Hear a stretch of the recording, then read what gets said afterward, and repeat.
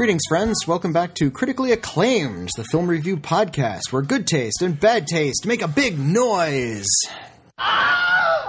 when they collide. Yeah! My name is Whitney Seibold. I'm a film critic for IGN and other sites around town. Man About Town, Painting the Town Red. Ladies Man, Man's Man, Man About Town. All of those things. And with me, as always, is my scintillating co-host, the intelligent, the Samuel Johnson to my Boswell. I know that reference. You know Dr. Samuel Johnson. Yeah, he had made all that beer. Yeah, you're thinking of Sam Adams, first of all. Who was a real person, by the way, and not anything to do with Samuel Johnson. They're related. They had the same name. Of course. Yeah. They're both from the Samuel family. Yeah. All guys named Sam are related. My name is William Bibiani. I'm a film critic for The Wrap and Bloody Disgusting, and everybody calls me Bibbs. And welcome back to Critically Acclaimed. This episode, and actually a couple episodes here at the Critically Acclaimed Network, were a little late because I was out of town. You were way out in the Big Apple. Yes, and I made it a little bit smaller just by being there. Took a big bite of the Big Apple. You can really taste the apple. I remember when Al Jolson ran amok and climbed the Chrysler Building. After that, he couldn't get arrested in this town. I was over at the Movie Trivia Schmodown live event. I got to play a three-way match against the great Dangerous Dan Murrell and the great Brendan the Kid Meyer in front of a live audience. It was a lot of fun. Mm-hmm. Technically speaking, I'm allowed to talk about spoilers. However, out of respect, I won't. Just in case people haven't... It was a live event. It was a live event, but it was pay-per-view, and it will be made public later this week. Then be a little ginger with the results. We lifted the spoiler ban. I could talk about it if I wanted to. I know other people have, but this isn't the best venue for it. It was a hell of a match. There were some controversial calls made, and I'm sure I'll be answering some questions about those. But... Anyway, I want to thank everybody who showed up. I want to thank everybody who supported the Mouthy Mercs, the faction of which I am a part. I look forward to your big debut again as one of the Burning Droogs. The Burning Droogs. I'm not sure if they're going to give us special costumes or if we get to wear our ordinary clothes. You can get costumes. But I and Video Drew and Alonso Duralde and several others are now competing together against other people.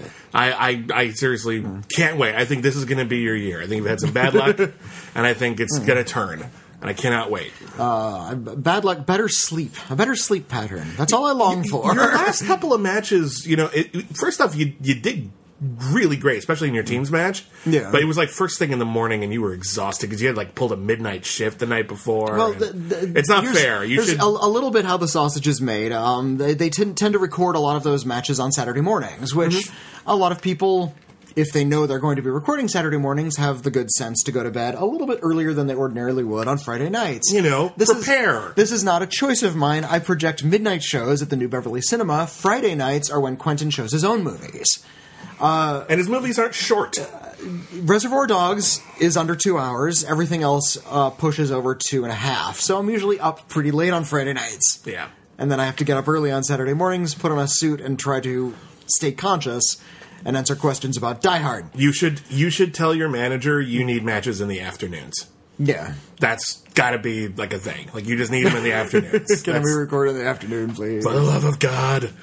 Anyway, it's going to be a big, crazy season. The season is kicked off. I highly recommend, if you haven't seen that live show when it premieres, check it out because it was not one but two really great matches. Robert Meyer Burnett actually took on Andrew... I forget his cool name guy. So it'll be a lot of fun. But let's talk about some new movie releases. Because I was out of town, I saw way less than I normally would like to. So all I saw was Guy Ritchie's The Gentleman. But fortunately, Whitney Seibold is here to talk about the new releases Last Full Measure, The Color Out of Space, and What Did Jack Do? What did Jack do? But let's get started. Let's get started with the big wide release of the weekend. This would be the latest Guy Ritchie joint, The Gentleman. Which is his second film in 7 months? Yeah, he had Aladdin came out this summer. Let's do a quick primer on Guy Ritchie, shall we? Okay, well, I was there when Lock, Stock, and Two Smoking Barrels hit. Came out in '99. It was one of the many notable films that came out that year, and a lot of people saw it as this great big stylish declaration of intent. And indeed it was. He kind of almost instantly invented a new version of what had in a previous generation we called the bloke film. And I'm talking about films like Get Carter and the Italian films with Michael Caine, essentially from the 70s. British crime movies. British crime movies from the 70s. About working class criminals, not debonnaire diamond thieves, but guys who hang out in bars and then occasionally rob stuff. I've heard them described as bloke films. And Guy Ritchie was sort of like a neo-bloke. And he decided to make these very chatty, dialogue-heavy, character-driven, very complicated, story-driven crime movies about a bunch of British dudes who rob each other and are always after the same amount of money, and a lot of colorful characters in the underworld. The idea is there's always a series of characters, usually groups of characters. So there are these like low-level thugs who operate out of a bar. There's like a hitman and his son, and then there's the guy who runs the crime syndicate, and then there's these other guys who are weed dealers, and they'd all have their own stories, and they'd all have these short stories. If you cut them out of the movie, they'd be less than 20 minutes each. But because they're all after the same thing, or because through coincidences their stories all intersect, Guy Ritchie plays them all together to weave this large tapestry of what his idea of the world of crime is like in England. And it is funny, and it is violent, and it is full of memorable characters. And I'm going to say this right now: Lock, Stock, and Two Smoking Barrels, really fun. Really fun. It's really shabby. And I feel like Guy Ritchie has been very slowly inching toward a kind of slickness that he hasn't actually ever attained until, I would argue, this film. Even his Sherlock Holmes movies play really fast and loose and feel kind of sloppy. And I think that was sort of his working angle. He just liked to make films in that sort of style. Let's breeze through just his filmography for a sense of context. He followed up Lock, Stock, and Two Smoking Barrels, which came out in 1998 in Britain, but in America in 1999, with Snatch, which is basically Lock, Stock, and Smoking Barrels 2. It's Two Smoking Barrels 2. It's the same basic structure, slightly different characters and story. Some of the cast return, some doesn't. I would argue Snatch is a little tighter. A little bit, yeah.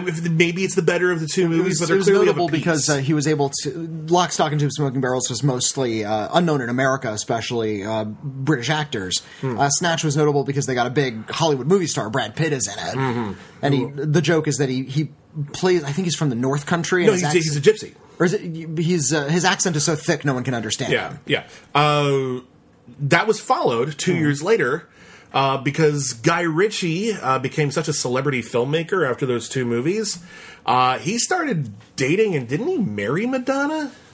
Yeah. Yeah. So his next movie was a Madonna movie, and he joked that he was able to get her. Right. How'd you get Madonna? Well, she was available. Well, it's a bizarre project. I'm going to get Madonna, and I'm going to remake a Lena Wertmuller film. Right. Lena Wertmuller is one of the very few female directors ever to be nominated for Best Director, and she was nominated for a film called Swept Away by an Unusual Destiny in the Blue Sea of August, or as it is commonly truncated, Swept Away. No, I think it was released in America, Swept Away. But it is about a very nasty... lady socialite who is on a yacht, and she verbally abuses at every opportunity this working class, communist minded fisherman. And then tragedy strikes, and they're both marooned on a deserted island, and now he's the only one who can keep them alive, and he completely subverts the power dynamic. And it has been argued that the film is kind of sexist. It's certainly weird and raises a lot of questions, and for whatever reason, by the time that got filtered into Guy Ritchie's version, that movie sucks. You know what? I've managed to steer around it, despite how bad it has a reputation as one of the worst films of the 2000s, like that decade. And I can't refute that. I've seen clips and it looks bad. I can refute that. It's not. It wouldn't be in the bottom 10. It's not good. All right. Like the first half is just clumsy and awkward, bad screwball storytelling. Then it gets really ugly and misogynistic, and then after all of that, it tries to turn into like this kind of tragic Harlequin romance. bromance thing, and none of it works. Like, none of it makes any sense. Everything is terrible. It's not like as baffling as some of the other crap that got made in the last 20 years, but you watch it and it's just like, yeah, this was a really bad idea and this should not have been a thing. I hear this film and Gigli mentioned in the same breath a lot, just because. Funnily enough, I've never seen Gigli. Oh, I've seen Gigli multiple times. Oh. Gigli's one of those bad movies that's like fascinatingly bad. Like, it has just bonkers dialogue and weird characters, and you're kind of drawn in by how strangely bad the movie is, even though it's quite bad. Guy Ritchie followed up Swept Away by going back to his roots. He had two bloke movies in a row. He did Revolver, which was basically the same structure as Snatch and Lock, Stock, except he tried to use it as a meditation on the Kabbalah.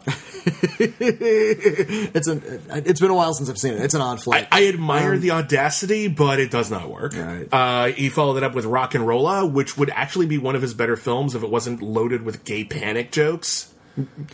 There's a lot of gay panic jokes. His characters are always scumbags, so there's always angles of like sexism or homophobia, or especially in this new one, racism. Yeah. But it's because these are clearly about like sort of asshole characters, and because it's not like an obsession of his throughout his filmography, you can tell that he's trying to put his asshole characters in uncomfortable situations to make them look bad. Kind of, but at the same time, you are just expecting us to be entertained by it. And in Rock and Rolla, I think the Gerard Butler character is the one who like really freaks out that one of his buddies is gay, and I think it doesn't let him off the hook in that movie. Yeah. And the film itself doesn't feel any animosity toward the gay character for being gay. No, that's true. Tom Hardy plays the gay character. He's actually really good in it. Everyone's good in it. I find some of the humor unfunny, I guess that's what it boils down to. That's totally fair. He followed it up with Sherlock Holmes, which was actually a pretty okay Sherlock Holmes movie. The idea was, let's do Sherlock Holmes the Guy Ritchie way. Let's show the British streets of the turn of the century as being full of street-level crime and eccentric characters, of which Sherlock Holmes is a part. And he's like kind of this tough bruiser dude who's in like cage matches and stuff. Yeah. And I'm like, you know what? I've seen worse Sherlock Holmeses. That's fine. It's not a bad idea. The Sherlock Holmes movies, because he did them both one right after the other, and as the other one was called A Game of Shadows. Which had Jared Harris as Moriarty. Good casting. Good casting. I wish it had been like a wittier film. There's no wit or thought to like these movies. Not especially. No, like they're all fist and the plots are complicated, but only so that Holmes can figure them out, not because there's any intellect going into them. Not to be crass, but they're all dick and no brain. And there's a lot of eroticism between Holmes and Watson, which they played up in the sequel because the fans liked it, but. Those movies are fun while you're watching them, and as soon as they're over, it's like you spat the gum out and you're done. Yeah. They're not really a meal. No. Game of Shadows in particular, the only thing I remember from Game of Shadows is there's a pretty clever conclusion where Holmes... they think out the fight without having it? Yeah, Holmes and Watson, it's like Holmes and Moriarty, like they're going to confront each other and they're going to fight to the death. And they're both just thinking out each other's moves to the point where it just becomes a staring contest. Yeah. It's just like, well, we could do all of these things. Well, I'll just kill you. But when we do these things, then I'll kill you. This fight, and then if you did this left, and I would do a block, but then we die in that scenario too. So we do this and this, and then we die in that scenario too. It's like they're thinking out all the chess matches, and they're both so brilliant they would just predict that. So it's like that's clever. I guess we'll both die, and they just jump off a cliff together. So it's good. Pretty funny. That's good. He was followed up 4 years later with a movie I'm not sure anyone actually asked for, but it turned out really good. The Man from U.N.C.L.E. It turned out good. It's really grown on me over time. The Man from U.N.C.L.E. was a 1960s spy show about an American secret agent and a Russian secret agent who had to team up during the Cold War. A pretty bold idea at the time. Guy Ritchie took it and made it into this incredibly homoerotic love bromance between Henry Cavill and Armie Hammer, in which it's all about fashion and looking good, and if they happen to save the day, so be it.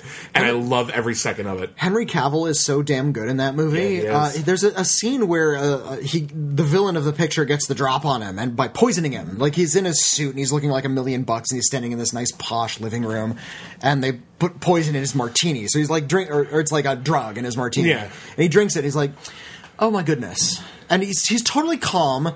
He doesn't like stagger. This isn't his first poisoning. Yeah, he's like, okay, I've taken a drug. I know exactly what this is. I'm going to start losing my conscience. He lays down on a couch. He gets a pillow. I'm going to make myself comfortable as I pass out. Could you just not hit me too hard when I wake up? Thank you. It's like he's totally laid back as he's passing out from being So drugged. damn good. So damn good. He followed that up with, you remember how he Guy Ritchie'd Sherlock Holmes? They decided to let him Guy Ritchie King Arthur. This one didn't work. Oh, golly, was that an awful film. King Arthur, Legend of the Sword. Charlie Hunnam played King Arthur, and they just bloked it up. It ended with, this sums up the movie, and this is the last scene of the movie, and it's not a spoiler because it's King Arthur. Yeah. But it's about sort of the King Arthur origin story and how he found Excalibur. Guess who's guarding Excalibur? David Beckham is guarding Excalibur in that movie. Like a David Beckham cameo. Like, oi, you want to try pulling the sword out? It's like, oh, yeah, sure, I'll do that. And he pulls the sword out. Oi, what the hell? Like Good blocking, David Beckham. Yeah. David Beckham, not an actor. But he's guarding Excalibur. And there's like this line of blokes trying to pull the sword out. But at the very end, he's gathered all his retinue as his merry men, as it were. And it's like, and they're all just sort of sitting around drinking big steins of beer, and he like whips a cloth off of the round table. It's like, oh, there's King Arthur. There's his round table. It's like, oh, great. What is it? Oh, it's a table. You sit at it. Cut to credits. I don't even remember that. The thing I remember... It's like the round table. Like it's supposed to be, the whole idea of the round table is it's round. Nobody's sitting at the head of the table. They're all equal. Yeah, there's actually a metaphor. Yeah. For a society which isn't ruled specifically by just one person. It's about a utopian ideal. It's this egalitarian notion, and all these blokes are like, oh, it's a table. You sit at it. What's it for? I don't know. You sit at a table and drink beers. And now we're knights. That's such a stupid. And then there's like elephant monsters and squid witches. I'm fine with there being magic in a King Arthur movie. I'm totally fine with that. Here's my problem with that. It's handled really weird though with the attitude. Here's my problem with that King Arthur movie. The only way a movie could have more montages is if a movie was just a montage. Like, The Man with the Movie Camera is like the only movie I've seen. It's like King Arthur, Legend of the Sword is just a montage and then a very thin narrative thread to get you to the next montage. There are training montages. There are heist montages. Yeah. They're fighting. Every single thing is a montage to the extent that you have no connection to anything. It sucks. And then even Aladdin. Well, Disney made Aladdin, and they just needed a guy on set to push things around. The directors are so insignificant to those pictures. There's two films in Guy Ritchie's canon where if you watched them, you would have no idea Guy Ritchie did it. One of them is Swept Away. I don't know what the hell. Like, there's nothing of Guy Ritchie in that movie. And then, Aladdin, which is competent and fine. Like, the cast is, like, Mana Massoud is really, really good as Aladdin. Will Smith is fine as the genie. There's a couple of good bits. But it's basically just baseline competent. And now he's back with more blokes. No, more blokes. He's going back to a little bit back in his element with The Gentleman, which is another twisty-turny action crime comedy. I think working on some of those big pictures gave him a better eye for like slick production design. So even though this is relatively smaller budget, this feels a lot smoother than any of his films have been in the past. And I'm even including stuff like King Arthur and his big Man from budget U.N.C.L.E., stuff. like his bigger budget stuff. Yeah, there's a certain chill, I think, to this one. Like he's not trying to prove as much. Yeah, he's just doing it now. He feels very confident. He's doing it with a lot of confidence. I think he kind of has a good ear for what he's good at, and he just sort of likes to roll around in his own dialogue. And it's set up in a really complicated way, and that's kind of unnecessarily complicated, but actually makes it pretty entertaining. It starts with Hugh Grant playing against type, beautifully against type, as this kind of he's having fun scumbag paparazzo character who has an idea to quote pitch a movie, kind of like a fake movie, to a Charlie Hunnam character at Charlie Hunnam's home. Except the movie that he's pitching is the recent spate of crimes committed by Charlie Hunnam and his boss Matthew McConaughey, and this isn't so much a pitch for a movie as it's a blackmail an scheme. elaborate blackmail scheme, which doesn't become clear until like a little ways into the movie. Not that far. It's pretty. You figure it out pretty fast. He's pretty straightforward. But yeah, Hugh Grant is great. Charlie Hunnam is great, and we get to see all of the Charlie Hunnam being great. So he's one of those actors who was asked to be just generic hero, like King Arthur, but he has more personality. He has more personality as a kook. Like he's fun. He plays an OCD consigliere. You know, he's Robert Duvall from The Godfather. He's not in charge of anything, but he's in charge of getting the guy in charge whatever he wants. Yeah, he's one who really runs things. Really, he just doesn't make the decisions. And the guy in charge is Matthew McConaughey. Matthew McConaughey has this wonderful montage about how he's become wealthy in England, an American wealthy in England, by figuring out the only possible way he can grow huge amounts of weed somewhere in the British countryside. And kudos to Guy Ritchie when he's talking about like how clever the scheme is, and I'm like, all right.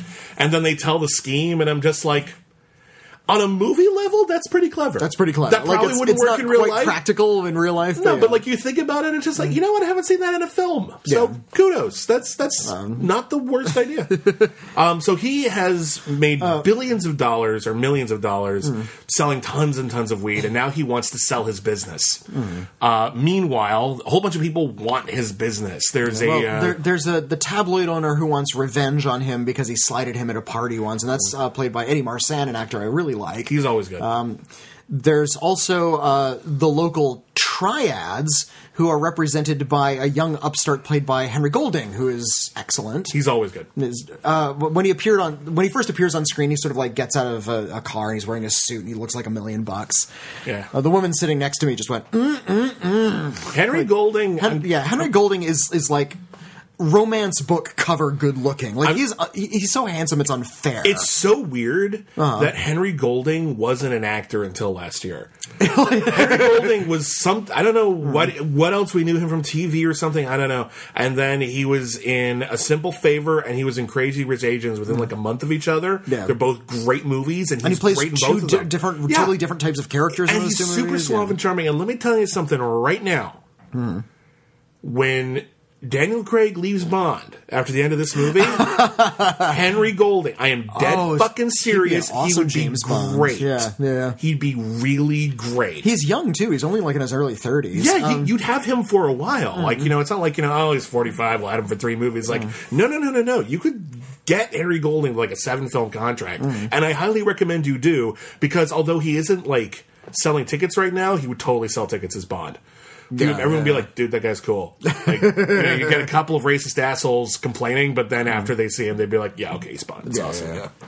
Yeah. Meanwhile, also in this movie, there's also a boxing coach played by Colin Farrell, who it turns... I forgot about that whole thread. It's a weird subplot because it only kind of connects. It turns out that the local toughs that he's been coaching got together and stole a whole bunch of weed from Matthew McConaughey, and now in order to save their lives, he agrees to do some dirty work for them.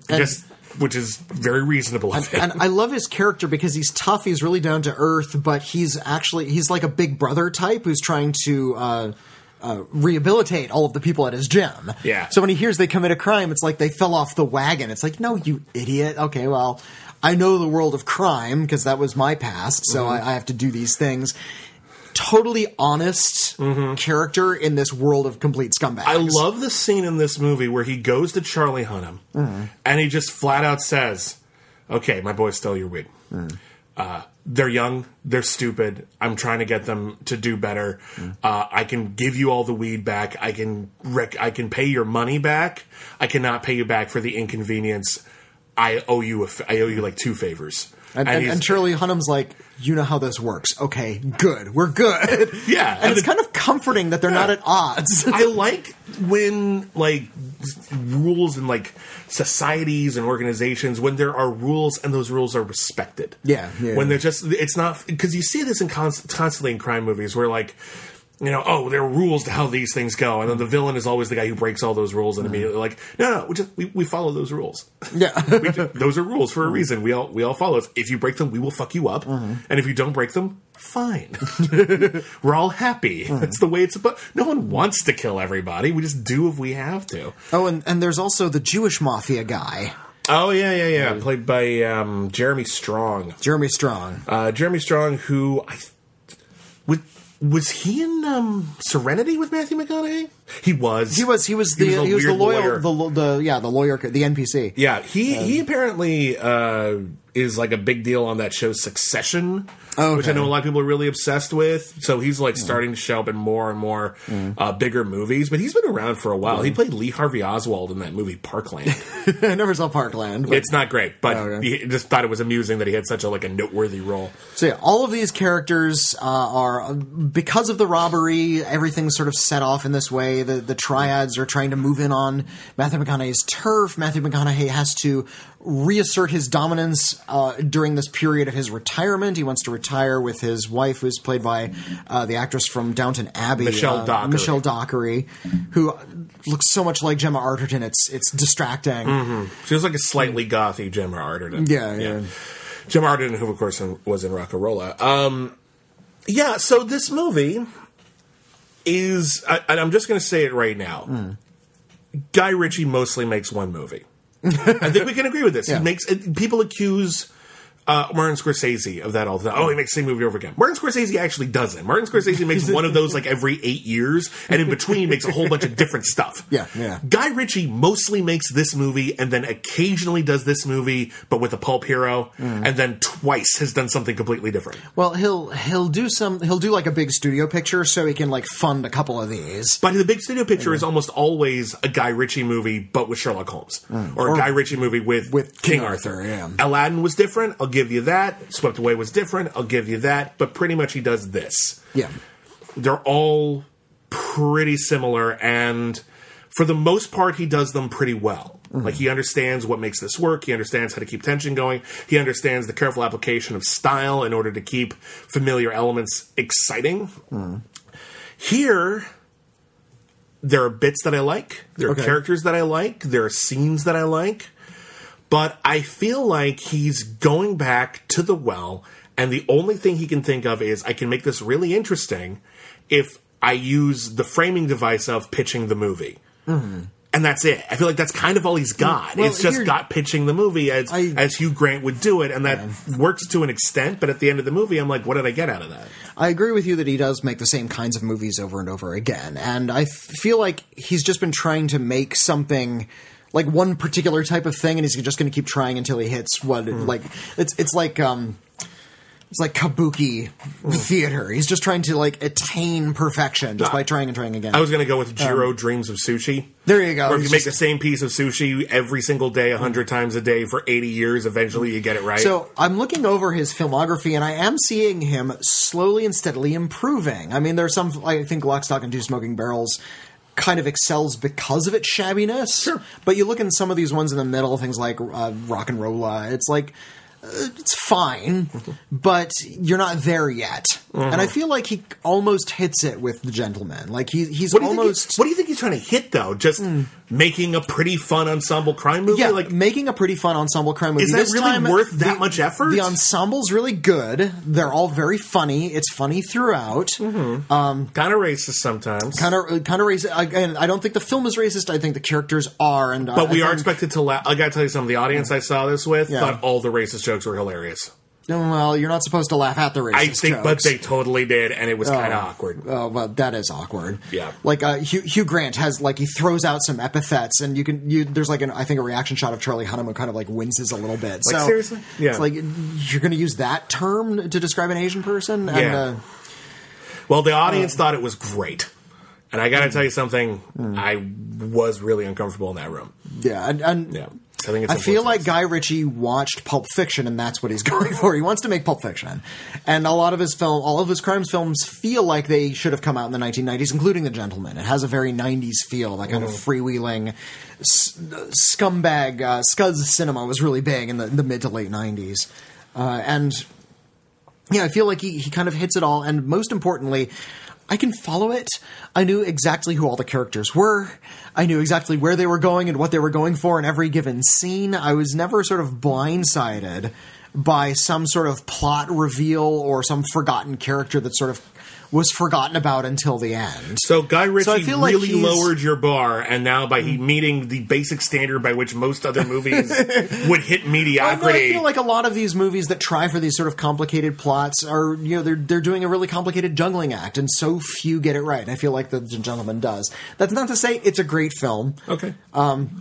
I think he's done better. I just feel like Rock and Rolla has more energy than this. It was more propulsive. Lock, Stock, and Two Smoking Barrels felt like he had something to prove. Snatch felt like someone who had finally gotten all the tools they needed to tell this sort of thing and just really wanted to do a really good, crisp job of it. Even Revolver. Revolver has ideas. They're not handled well, but the idea of taking this really overcomplicated ensemble crime story and using it to approach something vaguely akin to Zen... There's an ambition there. I appreciate it. I don't really see an ambition here other than let's all be sexy in our clothes. Well, first of all, don't knock a movie where a bunch of people are sexy in their clothes. No. He made The Man from U.N.C.L.E. for goodness sake. No. That's a selling point. That could have no dialogue and it would be good. Yeah. If you look at the Matthew McConaughey character, it's about somebody who's trying to retire his empire, but has to prove he still got it. And I see that as sort of a stand-in for Guy Ritchie. Okay, okay. He's just sort of so trying to prove that he still has it, and lo, he does. Who does Hugh Grant represent as someone who is pitching a movie about Guy Ritchie to Guy Ritchie? Basically, kind of. And there was even a reference to Man from U.N.C.L.E., so it's like this weird meta thing. But like seriously, who does Hugh Grant represent in that scenario? If the guy he's pitching a movie about is Guy Ritchie, the studio itself, or Guy Ritchie's own sort of tendency to sell out from time to time. Different facets of Guy Ritchie. Yeah. You know what? So, that's interesting. Okay, so that was my read of this film. I'm not super convinced that there's anything meaningful to say about that, but yeah, okay. I really wasn't seeing it as Matthew. I saw it as Hugh Grant was Guy Ritchie, as being kind of desperate and just really needed to make a quick buck by going back to the well. And just like, I'm going to pitch it. It's going to be slightly different this time. You'll love it. Well, he's like, I'm going to retire with my pretty wife, who is Madonna in real life. It's like, well, not anymore. Well, no, but I could see it there. No, I'm just saying. But like, no. I was looking at it as Hugh Grant was Guy Ritchie, but if Matthew McConaughey is Guy Ritchie, it's a little bit more interesting. I'll give you that. I think there is something here, and it is just sort of an enjoyable little piece of fluff. Yeah, it's certainly reasonably entertaining. It just didn't really stick with me. The racist humor is not something I was laughing at. I don't think it sinks the film. I don't think it is a racist film, but it is about racist characters who do get their comeuppance. So. To an extent, you are expected to be amused by their shenanigans. Yeah, I think a lot of the characters are really hateful. Yeah. I saw this a lot in the crime films of the '90s, where a lot of the characters were racist or hateful, and that was just sort of supposed to be part of their characters. The problem with that, though, is that my own boss, Quentin Tarantino, made a film called Reservoir Dogs in 1992, which sort of kicked off a lot of this stuff. No, I know, and there's. The one part that I think a lot of people wince at is where the Steve Buscemi character says the N-word kind of out of nowhere in one scene. Yeah. And it's like, oh yeah, these guys are just sort of dicks. Yeah. Well, here's what I'll say about that, because there's two levels on which we can criticize that. There's the level of the text, in which case, yes, these are largely bad, ignorant, criminal, unpleasant people. Yeah. Okay, I'll give you that. It doesn't shock me that they would say ugly things. On the other hand, those ugly things are meant to entertain me, the audience. They're not there for them. They exist only for the sake of the audience. I, the audience, am mostly just going, well, now I don't care if you live or die, basically. Like, you're fiction. Like, you're a person, I'd care if you lived or died, but, like, you're not. You're a fictional creation, and it's sort of like in a slasher movie, where someone does something that's like a total dick move, and they're just like, well, now I can't wait for you to die. Like, oh, Steve stole my job. Stole my promotion at work. well, I know you're about to all get like stuck in a Target while like mermen are attacking you or some shit. And now I know Steve. I really want Steve to die. Like that's the language of cinema that you taught me. So when that happens in a movie, I want those people to die. Like that's you expect that to happen. Yeah, something like that. And it just on some level, expecting audiences to be entertained by something that is not just in poor taste but arguably regressive. Again, I'm not trying to make this all political or whatever like that. I find it in poor taste. Okay. And I think sort of normalizing that as entertainment can have repercussions. Yeah. Maybe not in one film, but if it's in a lot of films, there's a lot of normalization that occurs there, and I think that's worth criticizing, even though the movie itself that it's in, it makes sense in context, and there's entertainment value. Okay. Anyway.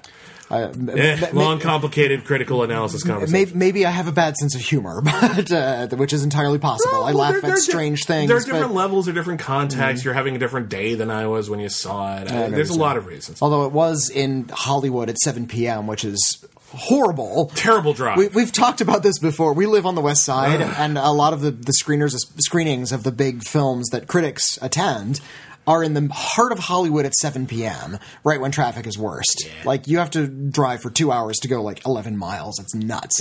It's absurd. Yeah. Anyway, so that's a gentleman. All right. Cool. You saw other films. I saw other films. Tell me about Last Full Measure. The Last Full Measure is... okay, dig this cast. It has Christopher Plummer. Okay. It has William Hurt. Wow. It has Ed Harris. Wow. It has Samuel L. Jackson. Damn. It has Peter Fonda, the late Peter Fonda. Oh, it's like his last movie. One of his last movies. Wow, okay. And the star is Sebastian Stan, who was in the Captain America movies. That's a very good cast. It's a very good cast. This movie is trash. No! It is the true story of... let's see. Let me look up his name, because I wanted to do his actual name. William H. Pitzenbarger. Okay. In the movie is played by Jeremy Irvine, who was an Air Force rescue guy during the Vietnam War. Okay. And he was killed in action, saving his friends. Tragic. And he was given posthumous honors for the sacrifice he did, and he was able to sort of stay and help a lot of people.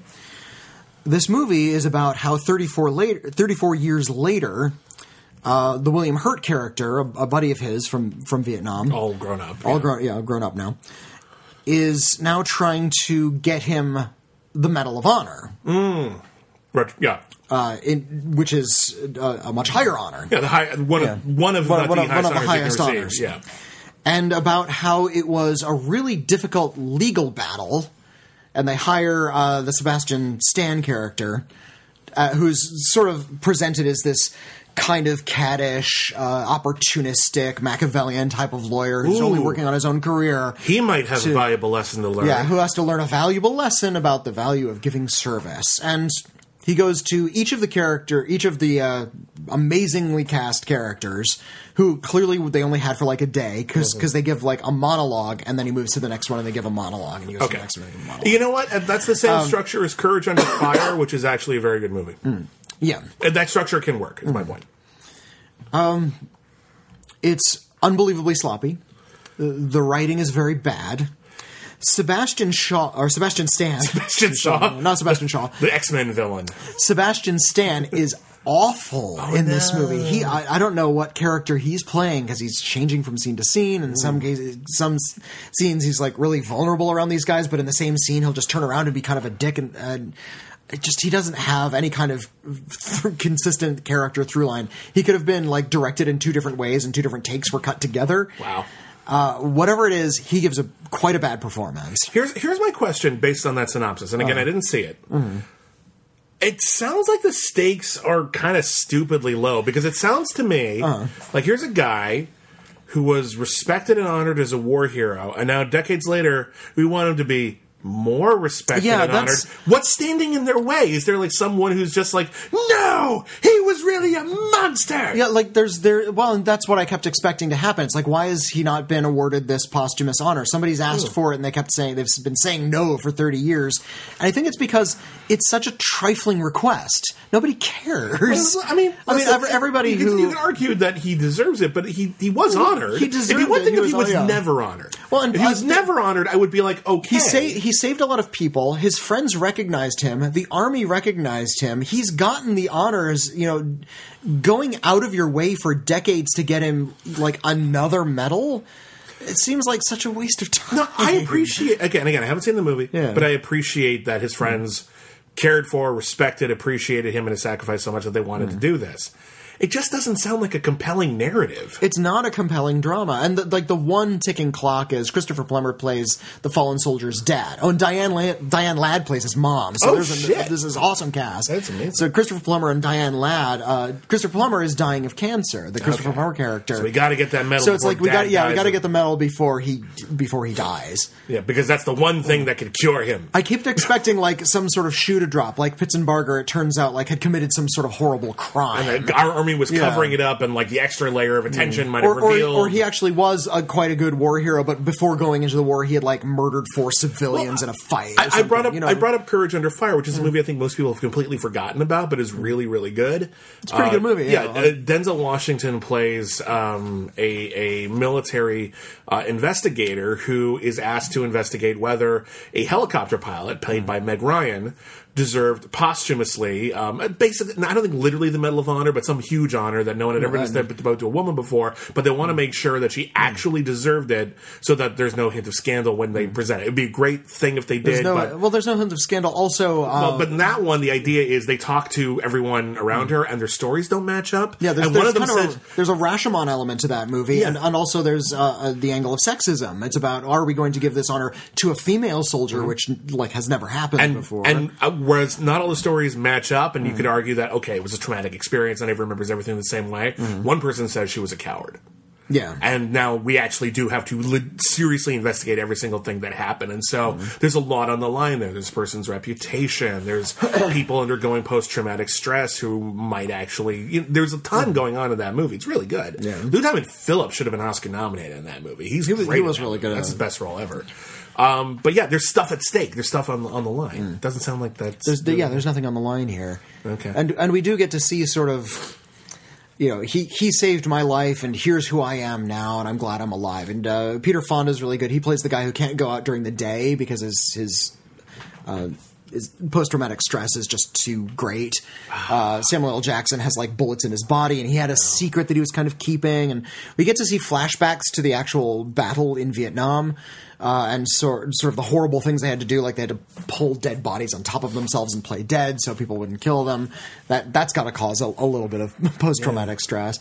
Every once in a while, you remember that you're never going to see this actor in a new role again. And I just suddenly hit me about Peter Fonda. Yeah. He's such a good actor. He was a really good actor.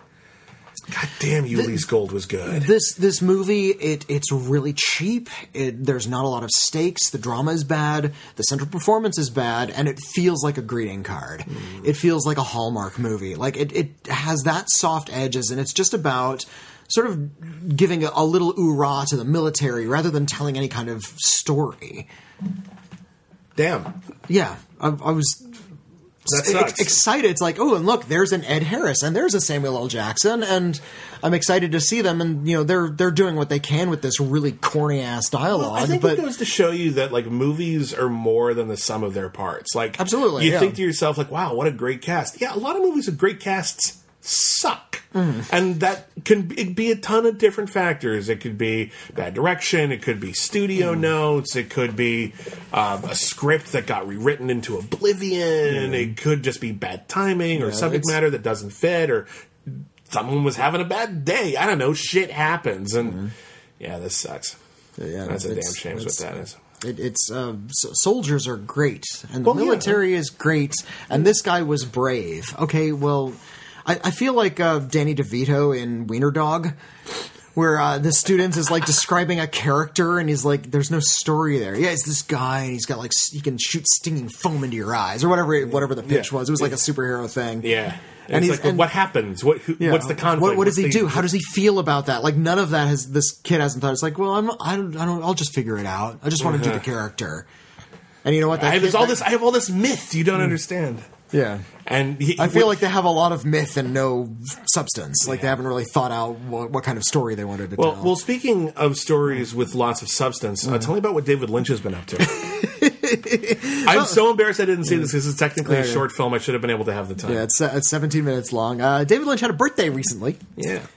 He was born on the 20th of January. Mm-hmm. I think he's 73 now. Yeah. And to celebrate, Netflix, kind of out of the blue, as is their wont, released a short film he made a couple years ago and screened at Sundance but hasn't been released to the public. Oh, I didn't realize it had already screened. Or at Sundance or at Cannes. It had screens. It was at a festival. I actually wasn't aware of that. Okay. I think, back in 2017, I think it was at Cannes. Okay. It was like this Cannes-only thing. And now it just sort of dropped on Netflix unceremoniously. It's called What Did Jack Do? And David Lynch... It premiered at the Fondation Cartier pour l'Art Contemporain. Okay. It's not Cannes, but at a French film festival. Yeah, it's an art museum in France.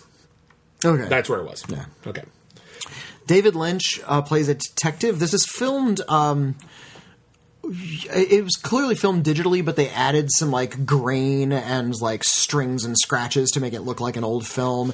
He kind of overexposes the light a little bit and brings out a lot of the darker blacks in the black and white photography to make it look like something like Eraserhead or the Elephant Man or The Grandmother, some of his earlier stuff. Mm. And it's still... God bless David Lynch. He still has the spirit. David Lynch has announced that he's more or less retired. Of course, then he made 18 hours of original footage with the Twin Peaks return. But yeah, after he made Lost Highway, he kind of started to sour on film, which is kind of a pity because Lost Highway is one of the most gorgeously photographed films you've ever seen. I agree, and I think there's a stumbling block in your narrative because he made Straight Story after that. Oh, that's true. He made I think Straight Story was the one. No, I think it was Straight Story and Mulholland Drive. But Mulholland Drive was a TV thing, so it was shot a little bit differently. And he also made Inland Empire, but he did that completely digitally. Well, and Inland Empire is weird, so I'll give it even by his standards. That was his big experiment. It's like, hey, Laura Dern, are you busy this week? No, I got nothing going on. Want to come over and film something? What? I don't know. I'll figure it out. And they kind of figured it out together, and they assembled this big 3-hour epic weird thing, the sort of tribute to actors. It's really quite. I actually really like Inland Empire. Mm. It's the one David Lynch feature film I haven't seen. I recommend it. I need to get around to it. It's kind of hard to get through. It's also ugly because he's shooting digitally, and it's with like early 2000s digital cameras, so it especially doesn't look good. But yeah, he's actually said in interviews that film is a dinosaur. He doesn't like shooting on film and waiting for the slow process of development and watching dailies and editing. He was just too impatient for that. He decided to shoot a film digitally, and I think he was kind of done after that. He kind of fell into meditation. Like transcendental meditation became sort of his new thing. And there's actually a David Lynch Foundation about trying to get transcendental meditation into elementary schools because he feels that would be really good for kids' brains. He comes back out of the blue in the year 2020 with a short about himself at a diner as a detective interrogating a talking capuchin monkey named Jack. Mm. Jack is played by Jack Cruz, credited as himself. The monkey speaks with a really kind of interesting special effect where they just superimpose a human mouth over the monkey's face, but they're able to use like digital technology to match it really close, so when the monkey moves its head, the mouth stays in place. Ooh. It's almost like Clutch Cargo advanced. If they ever do a Clutch Cargo feature film, I hope they use that effect. And the dialogue is all very familiar, well-worn noir tropes. Are my pupils dilated? I saw you at the station. Well, if my train wasn't late, I wouldn't even be here. It's this very antagonistic relationship, and they start talking about, tell me about the dame. I need to tell you about Tutataban. She's a chicken. Yes, she is a chicken, and I'm in love. It's like they're almost improvising. It sounds like an episode of Space Ghost Coast to Coast. It feels a little bit Space Ghost Coast to Coast. I think David Lynch has gotten a little kooky as he's aged. He's always been kooky. He's always been. No, I mean, like he has like a little bit more of a sense of humor. So I think we're supposed to laugh at this a little more. Did you ever? If you go back and read some of the things that he always wanted to do, you can tell that he's always wanted to do something a little bit more comedic. Yeah, that is for David Lynch, something that's funny to him. Yeah. I forgot the actual title. I think it was Dreams of the Bovine.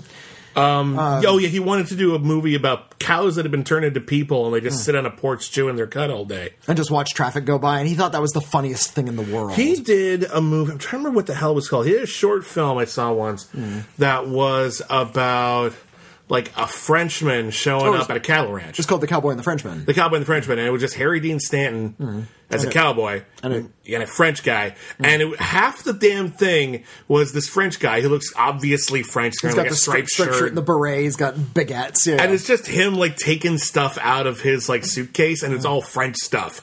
And it's just Harry Dean Stanton going, the hell? So he takes out a baguette. The hell? Takes out a little miniature Eiffel Tower. The hell? Like that's the whole movie. So a plate of escargot. Yeah. It's like another scene at the end, but that's it. That's the majority of the short. David Lynch just thinks that's really, really, really funny. So I think to David Lynch, this is a comedy. And I laughed. It's just because it's so wonderfully absurd.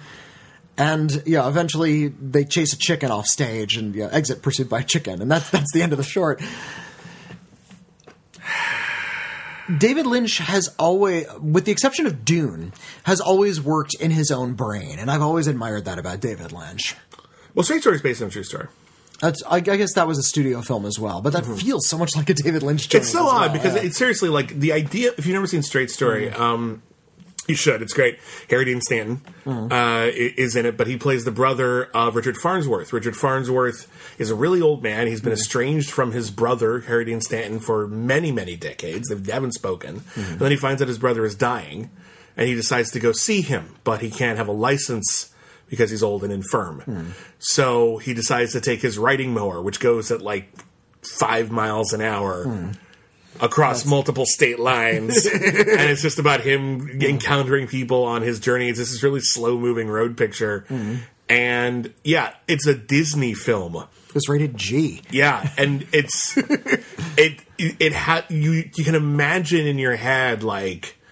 I don't know, like John Lee Hancock or Sean Levy making that movie with, I don't know. Little fart jokes and throwing bottles. Yeah, you just imagine some old craggy actor who's like got a couple of, like Tommy Lee Jones, like doing that or something. Maybe that Tommy Lee Jones is a bad example, but like, someone who's...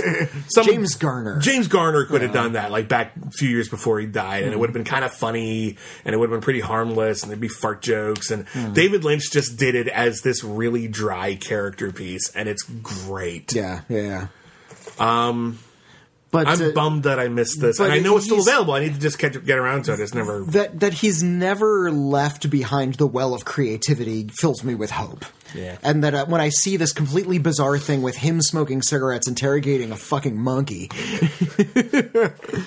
it's just kind of exhilarating. I really, really enjoyed that David Lynch shorts are now just sort of out there on Netflix for you to discover. Well, and I've been saying this for a while, and we'll talk about it a little bit more next week when we review the Oscar-nominated shorts. I think more short films should be on Netflix. I think Netflix streaming is a really great place for short cinema. People are still making shorts all the time. Some of them are a little more than calling cards or practice for features. Some of them are very beautiful art intended only to be shorts, and they don't get seen a lot outside of festivals.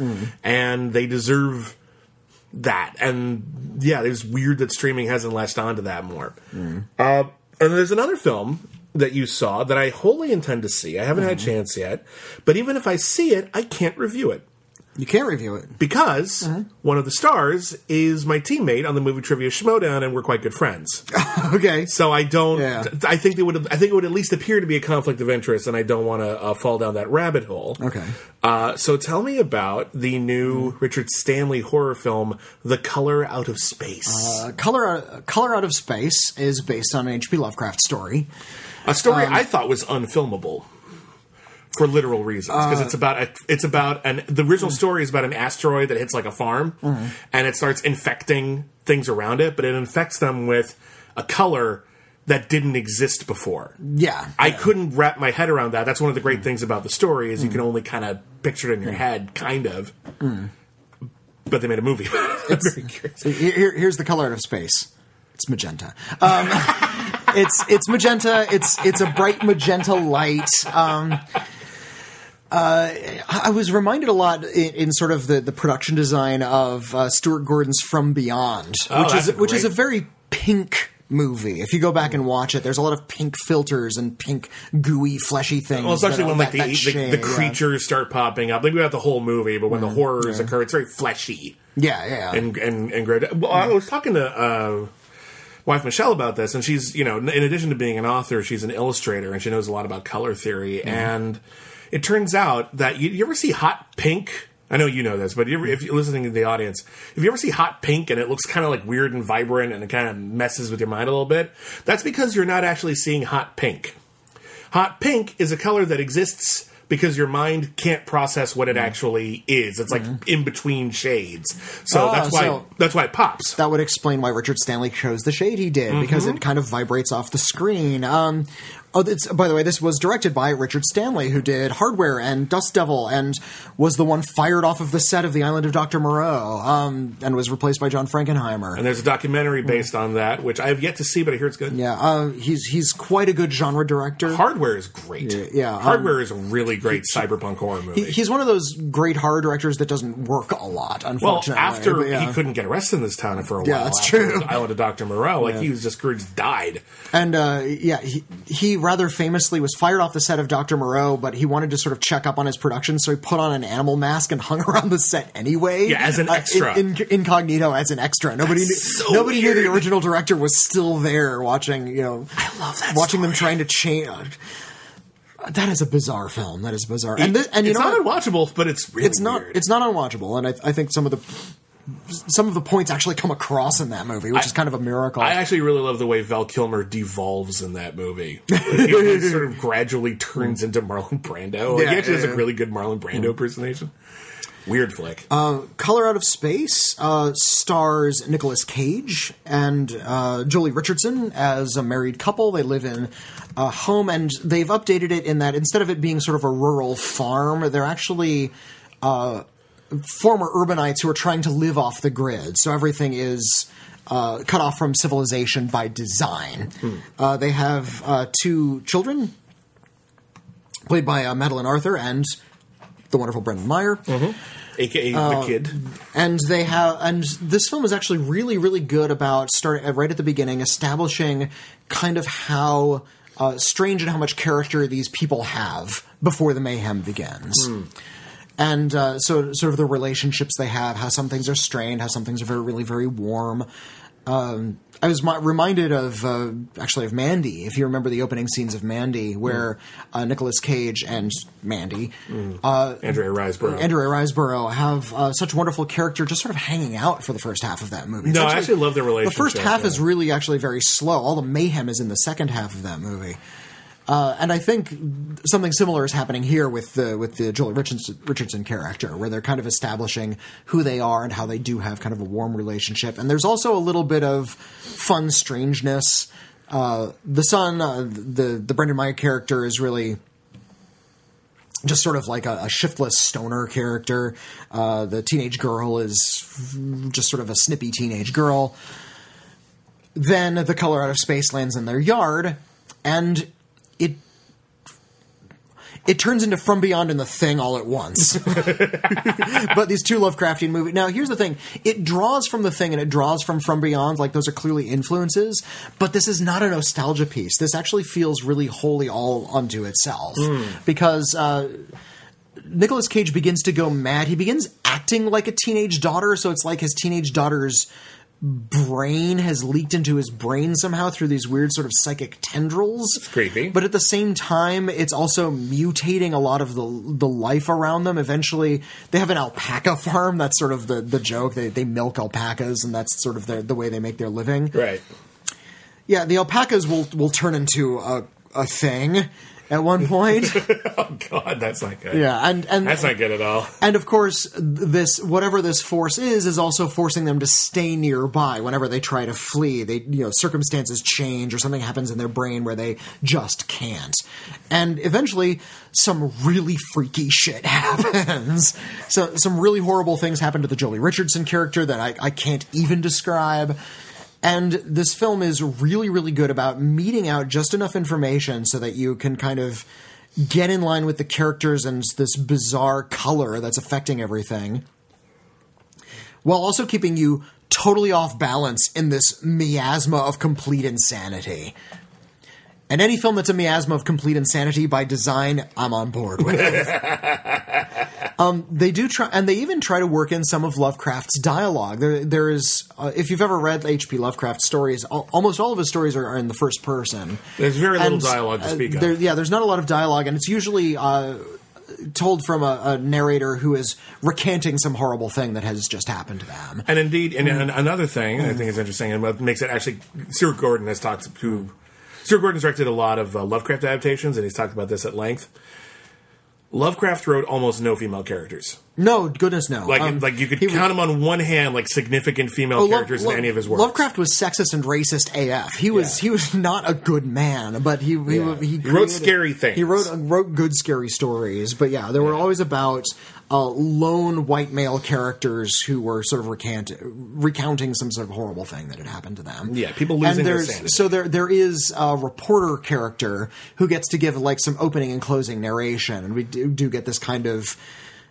His language was really weirdly elaborate. It wasn't poetry, but his prose was really ornate, and I think that's why a lot of adolescents really sort of are drawn to H.P. Lovecraft. Just his prose draws you in, and he tells these stories of these monsters.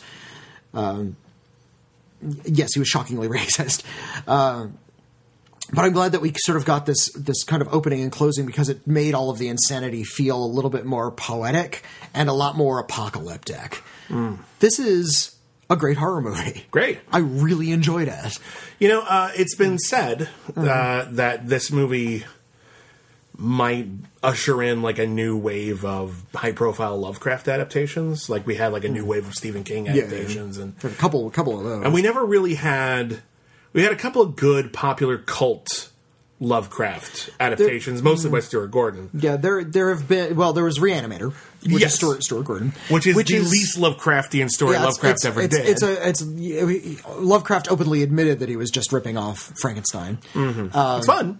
It's a fun, and it's the movie's great because it's just it feels like midnight movie schlock. It doesn't feel like H.P. Lovecraft at all. It's actually really well characterized, and I would argue it is in and of itself a horror classic. But it's not Lovecraftian in that sort of unspeakable doom kind of way that we define his work. I saw From Beyond, which I dig a lot. That's just but that's like twisted schlock modern version of H.P. Lovecraft. The actual story of From Beyond, if you read it, is actually incredibly simple, and in order to expand it into a feature, Gordon just added a ton of S&M. Yeah. It's fun, but it's kind of a ramshackle film in a lot of ways. Bless Barbara Crampton. She's very game in that movie, and also in Reanimator. There was In the Mouth of Madness, which is Lovecraft-ish. It's like Lovecraft adjacent, but that's not a Lovecraft adaptation. It gets the tone right. It's more about like what if Lovecraft were as popular as Stephen King? Yeah, essentially, and his books were bestsellers, and they drove people mad if you read them. Yeah. Good idea. Another big adaptation, which is quite good. It's also, like a lot of Stuart Gordon's Lovecraft adaptations, a bit more tawdry than it needs to be. But Dagon is actually pretty good. I haven't seen Dagon. It's pretty good. It's not great. The idea was Gordon wanted to make a big budget adaptation of one of Lovecraft's best and better known stories called The Shadow over Innsmouth. Shadow over Innsmouth is about a town a secretive town in New England, where most of his stories take place, where the people had basically made a deal with aquatic gods to keep their fishing town in place, but in the process they became fish people. Stuart Gordon had a story about how he wanted to tell. Lovecraft was really scared of fish stuff. He was scared of fish, undersea scared of creatures, octopi. Lovecraft, his big god Cthulhu, as He's like usually described as having mouth. like an octopus-like head. Yeah. And Lovecraft just found that freaky. He found that really, really unnatural. And Stuart Gordon pitched this in Hollywood. And apparently the note he got back most was, I love the story. Instead of fish people, can they be vampires? And he said no, because then it's Salem's Lot. Fair, yeah. They're like, well, we're not interested then. All right. There have been a few, but there's a lot of material. There's an anthology film called Necronomicon where Jeffrey Combs, who was in Reanimator and the sequels, came back to play H.P. Lovecraft, and he's reading the Necronomicon. It's full of arcane tales. Some of them are better than others. We've heard a lot of references to the Necronomicon. I think that's something Lovecraft came up with. It is. Lovecraft came up. It was inspired by some other stuff, but the idea is Lovecraft came up with. Lovecraft and Robert E. Howard were two of the early pulp writers who didn't just write stories; they wrote a mythology, like a somewhat cohesive mythology between their various tales. And one of the recurring themes in Lovecraft's work was something called the Necronomicon. It is an arcane book full of evil incantations and spells. Everyone's been after it. If you've ever read it, you've probably been driven insane or driven to do some unspeakable things. And it's basically a big floating MacGuffin in a lot of his works. And because Lovecraft's work are now in the public domain, the Necronomicon has been used in everything. Most famously in the Evil Dead movies, which aren't actually Lovecraft adaptations. Not at all, but the Necronomicon is in there. Yeah. They printed a Necronomicon at one point. Oh, yeah. And what I appreciate is the Necronomicon does show up in Color Out of Space. Ah. But it's not the Evil Dead Necronomicon where it's bound in flesh and actually has like the incantations. It's just the paperback that they It's the paperback. Here's the thing. It works.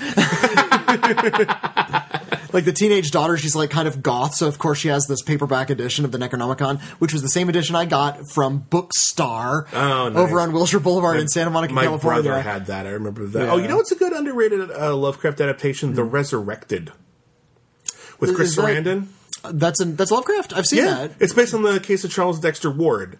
Oh, I don't think I put that together. No, it's really quite good. It's a story of a private detective who is enlisted to investigate. A woman hires him because her husband moved into an old house where her ancestor once lived, where her husband's ancestor once lived, and her husband becomes obsessed with him. Turns out he was an evil alchemist, and her husband might be... Opened a portal to hell. Yeah, her husband might be doing unspeakable things in the basement, and he investigates, and... it's pretty solid. The last act is fucking great, and there's some amazing makeup effects in it. I watched it accidentally, like my TV was broken, and I watched it in black and white, and it was even better. Like it's one of those that actually even worked better. That had actually been previously adapted into a Vincent Price film called The Haunted Palace. Oh, and I've seen that one too. Which was erroneously called an Edgar Allan Poe adaptation because those adaptations were popular and no one knew who Lovecraft was. And Poe wrote a story called The Haunted Palace. So. Yeah, so they just took The Haunted Palace and they made it the story of the case of Charles Dexter Ward. That movie is also good. That movie's also really quite excellent. It's really I feel like atmospheric and spooky. Colorado, there haven't been films, I think maybe until this one, where that really kind of captured that weird kind of pulpy insanity of a Lovecraft story, where you can kind of see somebody going completely unhinged. At least Cast not Nicolas Cage, you got something. But I think they have. But I think there have been movies that have been inspired by him rather than the actual. Lovecraft. Like Carpenter did it a couple of times. Like The Thing clearly has Lovecraftian elements to it. Right. In the Mouth of Madness is a great Lovecraft movie that just doesn't happen to be based on an actual Lovecraft story. People clearly have taken ideas from him. But I feel like if Color Out of Space is doing... Color Out of Space is... It's X-Men. Like, remember when the X-Men movie came out and everyone says, oh yeah, we can do superhero movies now, and that it was preceded by 20 straight years of high-profile superhero movies? This could be like the crack in the door. He might have unlocked how to do it. Yeah, this is how you do it. This is how you make a Lovecraft movie. That's exciting. So I'm taking it on the critically acclaimed scale. And a reminder to those of us who may be new, we review movies on a scale of C- to C+, with C being average. Most movies are average. C- being below average to terrible, just anything bad. And C+ is above average to genuinely great. I'm guessing Color Out of Space is a C+. Color Out of Space is a C+. I dug it a lot, and I recommend you seek it out. Okay. I think it's getting a very limited release, but you'll be...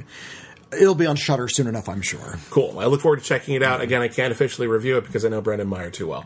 Okay. Next up, I've met Brendan Meyer, but he's not like a close friend of mine. You couldn't be. There wouldn't be a conflict of interest for you. All right. What did Jack do?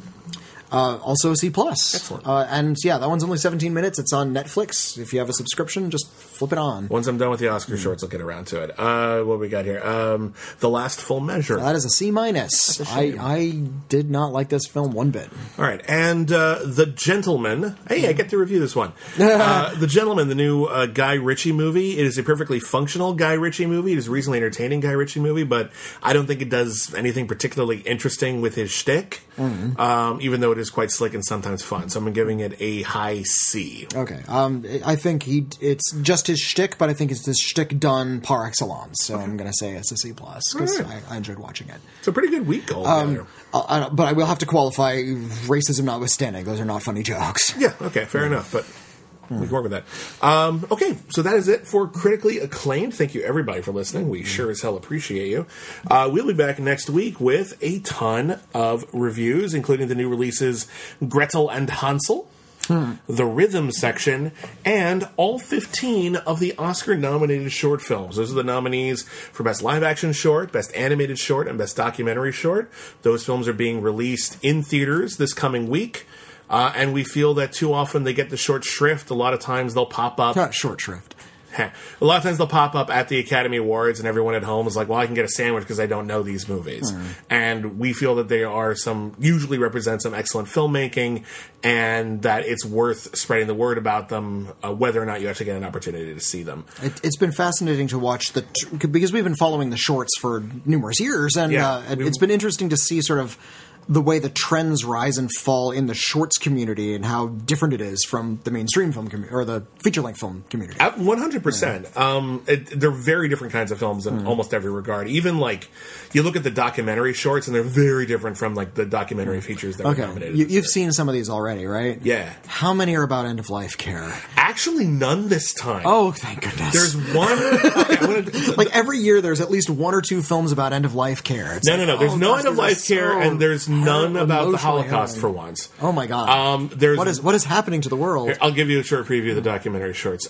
There's one about refugee children who are going through a new psychological syndrome. Children in peril. Children in peril, but like they're going through a new psychological syndrome that has been previously like unrecognized. Okay. There's one about a horrifying ferry disaster in South Korea. There's one about Vietnamese immigrants who take dancing lessons. All right, so the fun one. That's one of the fun ones. I just watched these. They're starting to blur together. There's one about a local politician who is also in America who is trying to put an end to gun violence and is also he also does rap battles. So we got two fun ones. Well, it takes place. It's serious issues though. Yeah, he's just an interesting. Fun guy. And another one that's about a school in Afghanistan for young girls that also teaches them how to skateboard. Okay. So that one's that juxtaposes fun and seriousness as well. So altogether, oftentimes the documentaries are just designed to like punch your heart into oblivion. Here, there's some serious ones. Most of them are. But they're not going to make you just like, I don't know, like run to the nearest bar and get drunk. Like, there's no hope anymore. It's not like that this time. Okay. They're way more measured than usual. All right, sounds good. But we'll talk about every single one of those in some detail on the next episode of Critically Acclaimed. Thank you, everybody, for listening. We'll be back next week with all that stuff. We have a Patreon, patreon.com/critically acclaimed network, where we have tons of exclusive content. We're going to be working on more of that as the week goes on.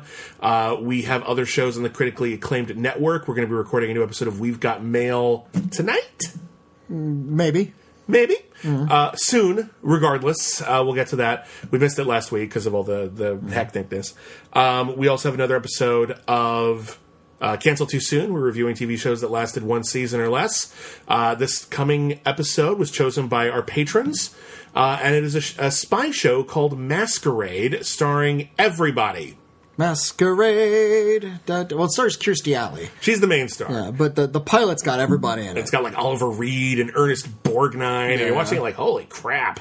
So that's pretty cool as well. And coming up, if not next week, then the week after, we're going to start our brand new Star Wars podcast. And can we announce the title? You can announce the title, because we finally settled on one. It took us a while. You had a wonderful idea. So we've decided that for our new Star Wars podcast, in which we're going to review not Star Wars movies, but the movies that inspired Star Wars and heavily influenced Star Wars, we're starting a new show called Star Wars Episode 0. It took us all that time to come up with that. But every episode... That's William's idea. Every episode of Star Wars Episode 0 will be about another movie or significant pop culture thing that influenced Star Wars, and without which Star Wars wouldn't be Star Wars. So can't wait to get started on that, because we've already got a great list of films, some of which are well-known, some of which are relatively obscure, and it's going to be a real fun journey. I love using popular movies to introduce people to the vast history of cinema. It's going to be a little bit more research-driven, which we haven't done before. I know. It's going to be real cool. We're on Twitter. I'm at William Debiani. I'm at Whitney Seibold. And together we're at Critic Acclaim if you want to write us. We have our Letters podcast, We've Got Mail. We read your emails and answer your questions and respond to your critiques. The email address is letters@criticallyacclaimed.net, and I think that just about covers everything. So thank you, everybody, once again, and never forget, everyone's a critic. I want to go to the midnight show. I'm sorry, what?